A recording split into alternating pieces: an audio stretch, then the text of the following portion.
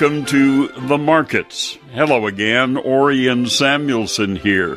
Dateline, Chicago, Friday, May 1st of 2020. And we're here for our weekly get-together to talk about markets, and I generally would need 3 to 4 hours to cover all of the activity of the markets, but we don't have that much time, so let's get right to it. And first of all, take a look at the closing numbers for the week. The Dow Industrial Average down 622 points. That's 2.5%, closing the week at 23,723. The S&P 500 lost 81 points, or 2.75%, closing at 2830. And the Nasdaq Composite dropped 284 points. That's a little more than 3%, to end the day at 8604. All 11 sectors of the S&P 500 closed in the red, with energy companies suffering the largest percentage drop. And, of course, the corporate reporting season has crossed the midpoint. 275 of the companies in the S&P 500 having reported quarterly results. And of those, 68% have beaten the estimates. In aggregate, first quarter S&P 500 earnings are seen having fallen 12.7% from a year ago. That's a stark reversal from the 6.3% annual growth forecast that stood on January 1st. Some of these stocks today. Tesla dropped a little over 10% after company chief executive Elon Musk said in a tweet that the electric car maker's stock price was, quote, too high. Amazon.com shares slid 7.6% after the online retailer warned pandemic-related expenses could lead to its first quarterly loss in 5 years. Apple's quarterly results beat expectations, but the iPhone maker declined to provide current quarter forecasts, and its shares lost 1.6%. ExxonMobil dropped 7.2% after the company reported a drop in profit due to a massive $3 billion write-down on plummeting oil demand and oil prices. Rival Chevron Corporation posted a 38% profit increase, boosted by asset sales, and it cut spending plans. Its shares dipped 2.8%. So the S&P 500 posted no new 52-week highs and 2 lows. The Nasdaq Composite recorded 17 new highs and 12 new lows. And volume on the U.S. exchanges today, 10,170 million shares, compared with the 12.19 billion average over the last 20 trading days. As we take a look at maybe I should have done this story first. Let me do this story, and then we'll take a look at what's ahead for next week. But this story could lead, hopefully, to something very positive.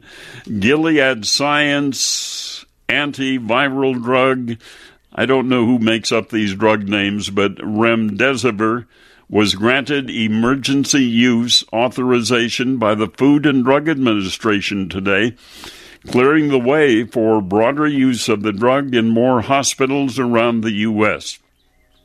During a meeting in the Oval Office of the White House with President Trump, Gilead Chief Executive Daniel O'Day called the move an important first step and said the company was donating 1.5 million vials of the drug to help patients.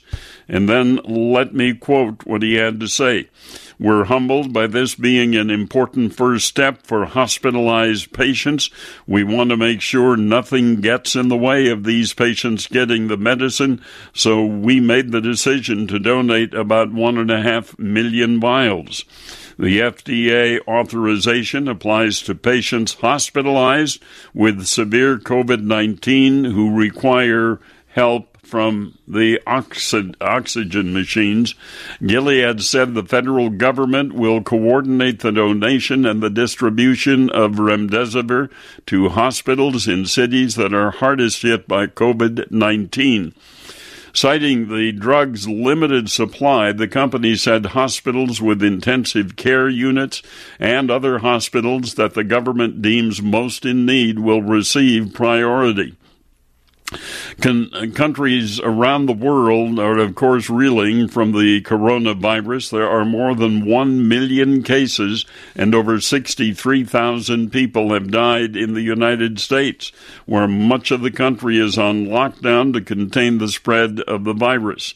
Gilead said on Wednesday of this week the drug, which is given by intravenous infusion, had helped to improve outcomes for patients with COVID-19, the respiratory disease caused by the novel coronavirus, and it provided data suggesting it worked better when given earlier in the infection.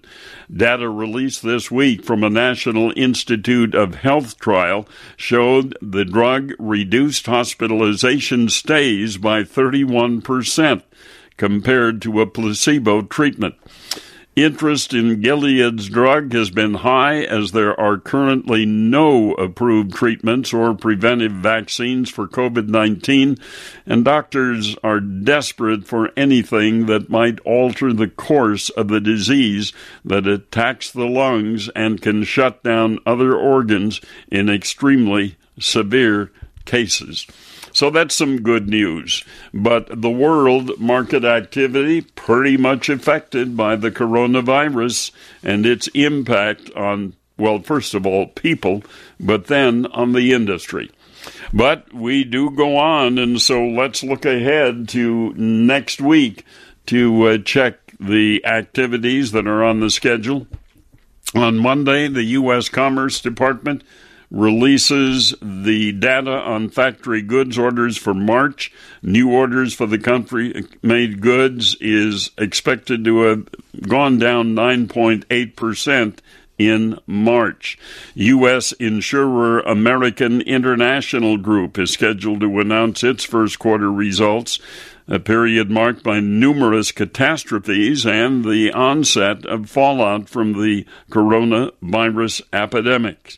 When Tyson Foods reports its second quarter results, it's expected to provide its outlook on what effect the closure of multiple meat processing plants will have on its overall production and sales in the current quarter. The company has been forced to shut a number of beef and pork processing facilities due to the pandemic and has previously warned of the food supply chain breaking. Shale oil driller Parsley Energy is set to report first quarter results on Monday. Another shale producer, Diamondback Energy, which was one of the first companies to slash its 2020 budget following the oil price collapse, is expected to report a fall in first quarter profit. Then the rest of the week will look like this. We will first of all focus on the U.S. jobs report to gauge the impact of the coronavirus on the country's employment. The U.S. Labor Department's non-farm payroll data will be on tap for Friday. Economists polled by Reuters forecast non-farm payrolls falling by 21 million jobs in April after dropping 701,000 jobs in March. The employment report is expected to show on Wednesday, that's the ADP National Employment Report, that the U.S. private payrolls probably dropped by 20 million jobs in April. And then on Thursday, a report likely to show that initial claims for state unemployment benefits are likely to have dropped to 3 million for the week ended May 2nd. That would be down from a total of 3,839,000 for the week ended April 25th. On Tuesday, the U.S. trade deficit is expected to have widened to $44.2 billion in March, and that would be up from $39.9 billion in the previous month. Then the earnings report season continues. General Motors scheduled to report first quarter results on Wednesday, and the automaker expected to outline actions it's taking to blunt the damage done by the shutdowns. U.S. insurer MetLife is set to report first quarter results on Wednesday. The quarter, a period of historic market volatility spurred by the pandemic, will be a test of life insurers' hedging strategy. Federal Reserve Bank of Chicago President Charles Evans holds a drop-in media conference call on Tuesday. And on the same day, there will be other Federal Reserve regional presidents appearing basically on programs, but not in person. They'll be doing it by Zoom because that is the popular way to communicate for a lot of people, including families today. So then when Viacom CBS reports its first quarter earnings on Thursday, investors will be looking at the company's ad revenue trend at a time when advertising spending by companies has taken a hit with some major event cancellations. And then on Tuesday, Walt Disney scheduled to report its second quarter earnings. People will be interested in how that kind of a touchy industry they can get reopened for their parks around the world. Plant-based meat maker Beyond Meat is likely to post on Tuesday an increase in first quarter revenue and a decline in loss, helped by partnerships with fast food chains, including McDonald's. Activision Blizzard is set to report on Tuesday, and they look for an increase in first quarter revenue, driven by the continued success of its Call of Duty franchise. And Electronic Arts is set to post a decline in fourth quarter revenue on Tuesday, hurt by a drop in sales of the physical copies of games from that company.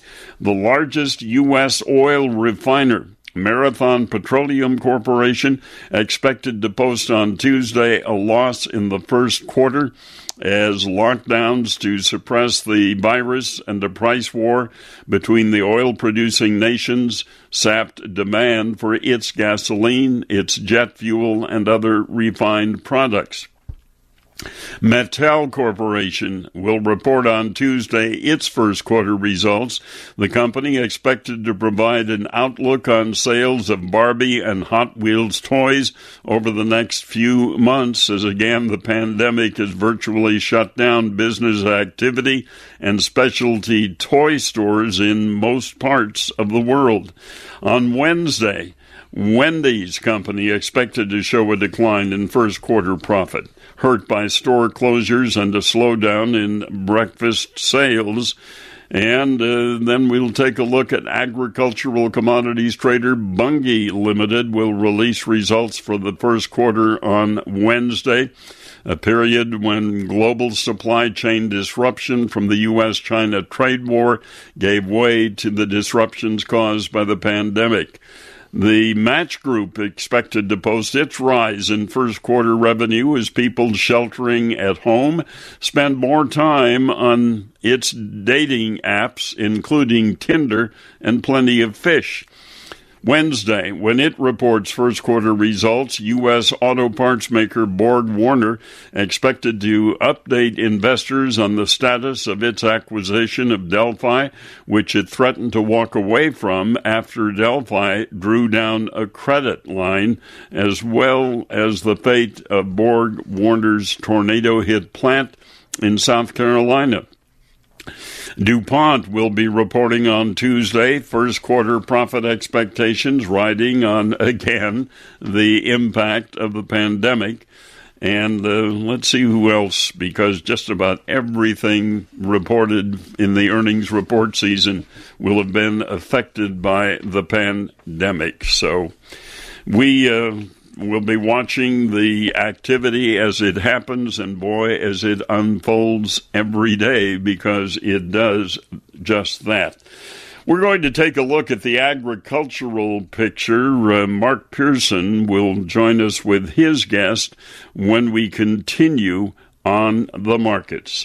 Your best defense against breast cancer is a mammogram. I'm Dr. Sandy Goldberg, a breast cancer survivor and founder of a Silver Lining Foundation. And early detection saved my life. Are you uninsured? Are you underinsured? Are you a survivor and need follow-up testing? Feel like you have nowhere to turn? Times are tough, but getting a mammogram shouldn't be. Call us at 312-345-1322. A Silver Lining Foundation is here to help. To help us make sense of everything that's moving the markets, we are joined today by Matt Bennett from agmarket.net. Matt, thanks for taking the time to chat with us. Yeah, absolutely. Appreciate you having me on here, Mike. Well, let's talk about this midweek bounce we saw. We did have some pretty decent export numbers across the board. Why don't you tell us what that means for corn and soybeans? Yeah, you look Tuesday and Wednesday, we basically went in and tried to break this $3 mark again on front month May futures, and we weren't able to break through. So a couple of days in a row, it seemed like there was some selling. We saw a lot of buying show up, as you looked, but you come in here Thursday morning, you see export sales numbers that were actually rather large for both corn and beans. We saw really good pork export sales as well. And so, I think the market maybe feels like we're not going to be able to bust through $3. Maybe with, I don't think there's as much confidence we're going to do so. And so bottom line, in my opinion, you see a little bit of buying show up. Maybe the selling has subsided a little bit, just for the time being anyway. Now, on the corn side, as we look at that old crop number, we can't get through $3. When you turn around and look to the upside, how much bounce are you anticipating here on some of this decent news we're getting amidst the COVID-19 pandemic? Right. I think a person has to keep things in perspective. I mean, there's no question that, ethanol is still an issue. I mean, whenever you're missing the mark that you need to hit the USDA goal by 40 to 45 million bushels a week, you can't get super friendly just yet. We are hearing about a couple of ethanol plants coming back online this week. So, I'd like to think that maybe we could build a base, if anything, and have some support in here. But I don't think it's any secret that most people expect this May 12th report to be anything but friendly. So how much of a bounce could we see? I think that if you could get, a 15-20 cent bounce, that would be asking a heck of a lot. I think getting May corn back up into the 320 range would probably be about as far as what I could see it bounce. Do you see old crop soybeans moving much in either direction here over the next week? I think old crop soybeans, you could have a little more of a bounce, relatively speaking, what you could see as far as corn's concerned. The whole soybean complex is a different animal, I think, than corn. It seems to me like lately, whenever the corn market's been under fire, bean market has seen enough spillover pressure, hadn't really been able to do much. But at the same time, you look at the soybean supply and demand balance sheet, and you look towards this May 12th report, I don't think you see near the bearishness that you see whenever you look over to the corn side of things. So I've got a little more hope there for soybeans. It's just a matter of, are we going to be able to pick up some of this export business that Brazil continues to enjoy? And I think seeing the real this week back off somewhat from the making new lows every day type mindset, I think that's a really good positive development. Hopefully we'll see more of that here coming up. We are seeing lots of planters rolling across the country. What's your take on planting progress here as we get through 2020? Yeah, we talked about this a little bit before we came on. Actually, we planted, we got along really good early on, but bottom line, we're sitting right now. We've got 2 inches of rain. I've had about 4 inches of rain over the last week, but we were super dry before we got that. You get north of me, there's parts of central Illinois had 6 inches or more in the last week. You get outside of this particular area, though, and I think there's a lot of progress, whether we're talking into the Dakotas, Minnesota, Iowa. Some folks in Iowa continue to tell me they're finished. At least with corn. And so, I think that next week you're going to see the fastest planting progress for that week, maybe since 2012. And anytime you have really good planting progress like that, it's pretty tough to say, I think we're going to lose a lot of acres of corn, which a lot of folks are calling for due to the profitability situation. Well, that's the thing. So if we do get that fast planting progress reported on Monday, do you think that's going to be further weakness here on the new crop contracts? I don't know how it would provide much support. I mean, if you see that kind of progress, you have to make the assumption that most of those 97 million acres are going to get planted. I'm well aware that we don't need to plant 97 million acres of corn. That's a tough ballgame whenever we're talking carryouts like we're looking at. You start looking at the May 12th, and we put out our estimates like everyone else did. If you can get a pencil to get it under 3 billion bushels, I'd like to know how sharp that pencil is, because we're safely above 3 right now. If you plug 97 million acres with trendline yield, kind of demand we're looking at, there's really no way to get below 3 billion. So, I mean, maybe you do, but boy, I sure can't see it right now. Going to be a tough road to hoe. And Matt, when we talk about that, we've had the meat industry really facing some tough challenges. And yet this week we saw pork exports report a phenomenal number. What's going on there, and what does that mean for that market? Bottom line, we've been looking for big pork export sales for a long time, and we've seen them here and there.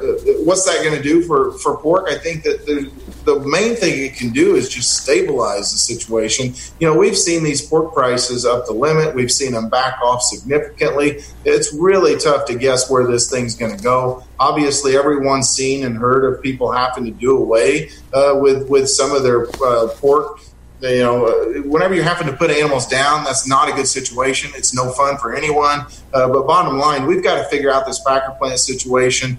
Obviously, if I was working there, I'd have a different take on things. Then we all know that we need to get it up and going, but trying to do so safely is certainly going to be something that's going to be a challenge for us moving forward. I think if you can do that, long term, I start to feel a heck of a lot better about prices being able to rebound a little bit. A lot of challenges ahead. Matt Bennett from agmarket.net, thanks for taking the time to chat with us today. Yeah. Hey, thanks for having me, Mike. As we go into the graduation season, I'm giving some thought to the graduating seniors from high schools and colleges and maybe even grade schools, how they're missing so many events and activities because of the shutdown on putting people together. So I want to start this segment with some good news from the National FFA organization. The FFA awarded more than $2 million in scholarships to 1,323 recipients, thanks to the generosity of 103 sponsors. More than 6,800 students applied online for the scholarships, with many of the applicants being considered for multiple awards, and about 1 in every 4 students who applied was awarded a scholarship. They were available to students pursuing 2-year or 4-year degrees or vocational programs, and the average recipient had a GPA of 3.82 on a 4-point scale. This year marks the 36th year for the scholarship program, which started in 1984, with 16 scholarships being offered. Since then, more than $50 million has been awarded in scholarship funds to the National FFA organization. And FFA members are the next generation of leaders who will change the world, and so we are excited to be able to support them on the next steps in their educational journey. Those are the words of Michelle Sullivan, Senior Manager of Local Engagement for the organization. And if you want to see a list of recipients, you can go to the ffa.org/scholarships. Recipients are listed first by the states in which their high schools are located, and then alphabetically by student first name. So congratulations to the FFA graduating seniors who have received scholarships through the FFA. I talk about this every year at about this time because I know that for some parents, they're probably getting sticker shock when they see what a college education for their young man or young woman will cost them over the course of the 4 years. But there is a lot of scholarship money available. Beyond the National FFA organization, there are agricultural companies, there are agricultural organizations, there are individuals. As a matter of fact, I'm one of them that makes the investment in the future of agriculture in the United States by supporting a scholarship program for agricultural students at the University of Illinois. But the thing that I say every year is you have to go looking for the scholarship. It's not going to come looking for you. But you can find the names and the lists available at a lot of different sources. And, of course, your guidance director in high school can help. So before you pass out from sticker shock on the cost of a college education, have your student go to work looking for the scholarships and the scholarship money that is available. And as an individual, if you are without heirs and are going to have some money when you leave this planet, think about establishing a scholarship fund for agricultural students. Okay, there is some other news. This week we did see some activity on the part of China again. Sales of 264,000 metric tons of soybeans for delivery to China reported yesterday. Of that total, 132,000 metric tons is for delivery during the 19 and 20 marketing year, and 132,000 metric tons for delivery during the 2021 marketing year, which gets underway on the 1st of September. The other note, too, is the challenge that's faced by the meatpacking industry in this country. We have seen a lot of meatpacking plants that have had to shut down because of the COVID-19 concern. And by the way, we got to give thanks to those people in the meat processing plants that get meat from the ranch and the farm to the supermarkets and the dinner tables of not only the United States, but the world as well.